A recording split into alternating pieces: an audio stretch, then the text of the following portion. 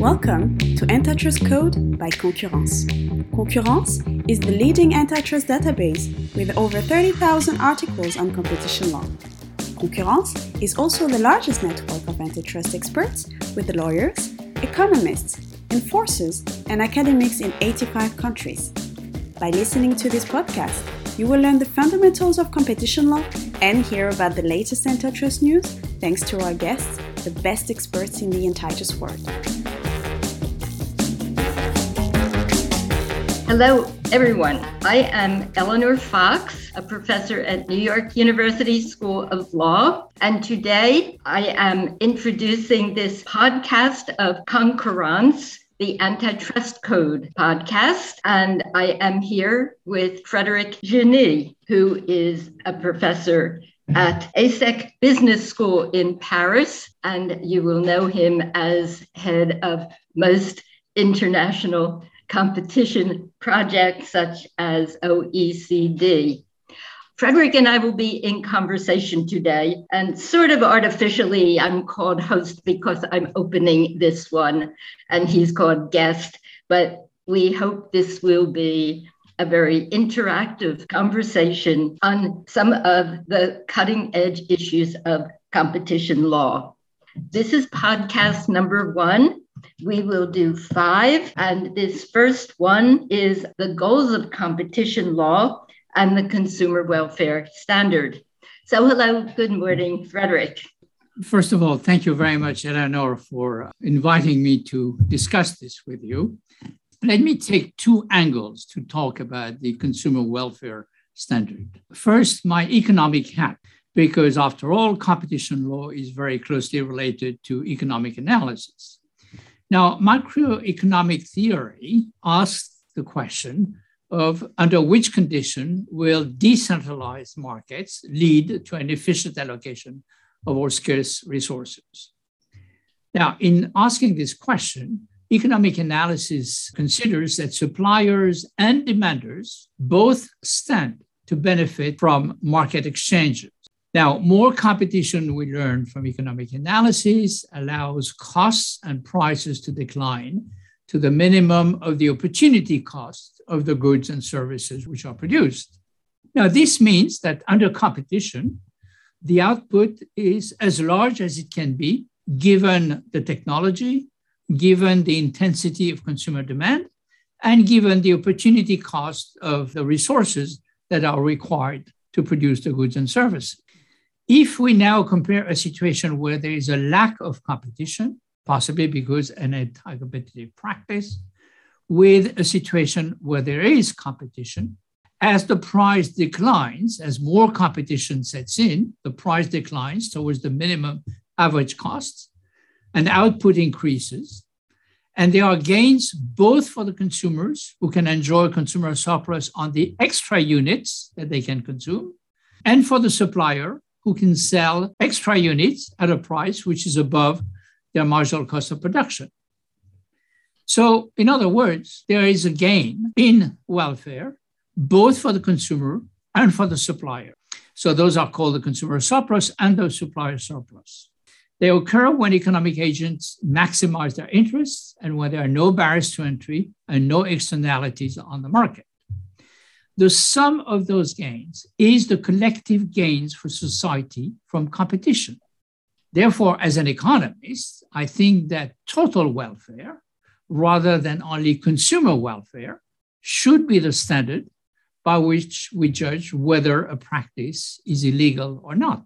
This means that if a practice is anti-competitive but contributes to reduce the cost of products or reduce the cost of services, the practice should be allowed as long as the gains from the cost reduction are larger than the decrease in consumer surplus, because in such case, there's a net gain to society.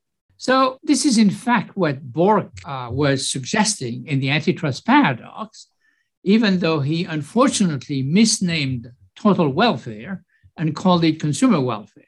Now, there is no obvious justification in my mind for competition authorities to restrict themselves to the consideration of the promotion of consumer surplus And the only possible explanation is that it makes their life more easy. But this is not much of a rational decision. Competition authorities have not in general given a clear indication of why they should only look at the effect of practices of consumer welfare. Now, this is the economic side. Now, if you ask me the same question, what should be the standard from the legal point of view, I would have a different answer. And I would say, well, the legal standard should be what is written in the law or what the Supreme Court has decided is the meaning of the law or the goal of the law. And that may be consumer welfare, but it may be many other things. I think that we will have other opportunities to discuss that. So thank you, Frederick. May I jump in with a kind of different formulation? It's actually not different because you first limited your first answer to the economic view. And I wanted to come in with perhaps a lawyer's view. If I ask myself the question, what are or should be the goals of competition law? And is the consumer welfare standard the standard? I would talk about it a little bit differently from the lawyer side. For me, actually, as with a very particular history of my journey through antitrust in the United States, I started to practice antitrust law when, in the 1960s, when the law in the United States was still interpreted as being for diversity, against power in a very broad sense, and for the underdog. And the harder economics did not come in until Reagan administration in the 1980s. So I was there through the years of antitrust, where there was a real concern about power and a kind of know it when you see it without asking the question, does this company cut back output and raise price?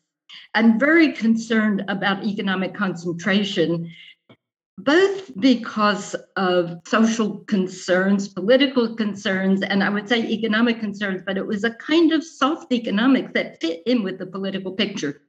And I was there at the time that there was a revolutionary change in Reagan administration, which really went along lines that the economics was dominant. And what you started out with was exactly the kind of analysis, and total welfare was actually preferred to consumer welfare, except that Bill Baxter was then, under Reagan, the first Assistant Attorney General of antitrust, and he used consumer welfare in the revised merger guidelines because, first of all, he thought it was easier than total, and secondly, he thought that the threshold was now so high that probably there would be an anti-competitive merger at the level of the thresholds he was looking at, without letting the companies come in and nitpick about this was efficient and that was efficient. He probably thought he was getting to the total welfare. And then consumer welfare, starting from there, began to be touted as the or a basis of competition law. And so for so many years in the United States, we have been saying consumer welfare is the goal. But one really interesting thing happened, that it turned out consumer welfare was called something very elastic, called different things by different people.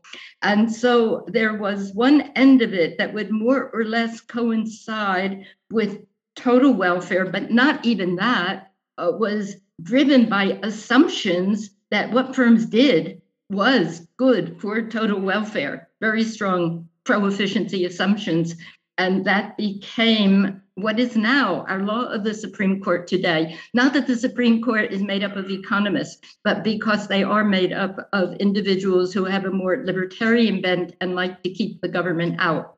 So now in the US, we have this big continuum of people calling this thing consumer welfare, ranging from really meaning keep the government out, to American Antitrust Institute, which is saying it's a very broad concept and it's really a lot about market processes.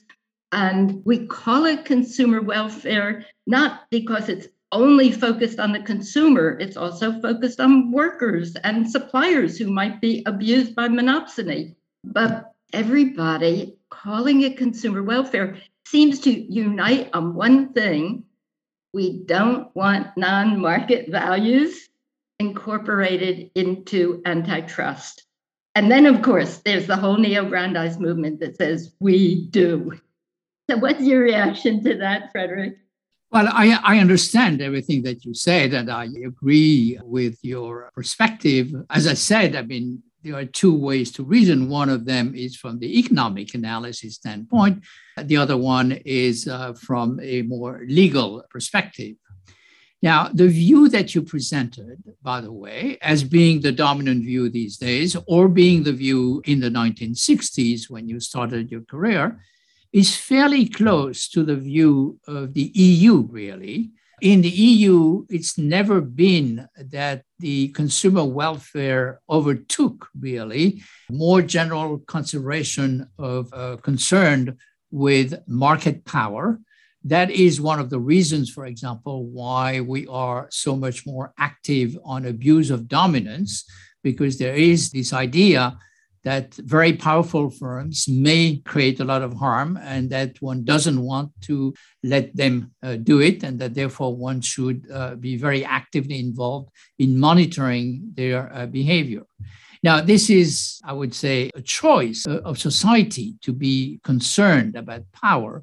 It really doesn't have much to do with economics, but it is completely legitimate. And I'm perfectly comfortable with this. I think that we are living the era where the economies can be useful in the enforcement of competition law, and getting closer to the era where either the political scientist or the lawyer can be useful in interpreting what was the original goal, which was the only problem is that sometimes those goals are not explicit.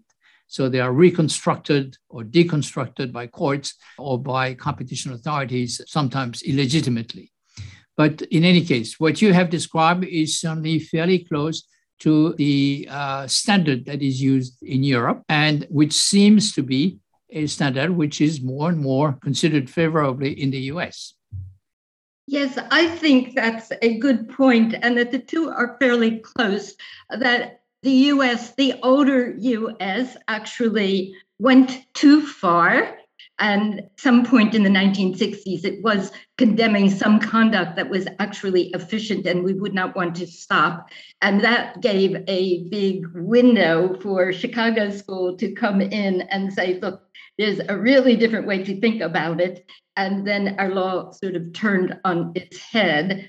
However, I think that the older US law capped with the idea that we want to promote pro-competitive conduct. We don't want to be rigidly prohibiting everything in the name of diversity. We really want to make the market work. I think if we say it that way, it's really close to EU law, because I see EU law also focused more in terminology. The cases don't say consumer welfare is the one and only standard. They often will say it is a standard, and they will often say, and making the market work and market process is the standard. If I say to you, supposing we knocked out the word consumer welfare and we say that the law is about making markets work and market processes, and we want to have an environment that promotes what is efficient, pro-competitive, pro-innovative. We don't want to stop conduct that is efficient, pro-competitive, innovative. Would you be satisfied with that as terminology if you were the czar and could put that into the law and say consumer welfare means too many things to too many different people? We're looking at the market and the market working. Would you be satisfied with that? Or would you say, no, that's too broad and slippery slope? I don't know whether it's too broad. I mean, first of all, I agree with the wording that you suggest. The problem I have is that it doesn't tell me really how I should look at market processes. Economic theory is certainly one way to look at it logically, and what it points to are the trade-offs, really. It says, fine, I mean, you may want to have less concentration, for example, but at the same time, you may have less efficiency. So you may have more competition, but higher costs. So there are trade-offs there. Now, the economic analysis take a particular stand, and the stand is what is the best possible allocation of resources. So one doesn't have to say that this is necessarily the thing that competition law wants to pursue, but at least economic analysis gives a fairly precise description of what are the trade-offs that one is going to encounter if one moves from let's try to get the best possible allocation of resources, let's try to maximize total surplus, to something a bit different, like let's try to make the market work better, because there are some interpretation of the market working better, which may not be exactly congruent to the view of what is maximizing total welfare. Thank you very much, Frederick. It's always a pleasure to converse with you. Thank you. Thank you very much. You listened to an episode of Antitrust Code by Concurrence. If you want to read more about this topic, check the Concurrence website where you can find all relevant articles. Follow us on Twitter @CompetitionLaws and join the Concurrence group on LinkedIn to receive updates on our next podcast.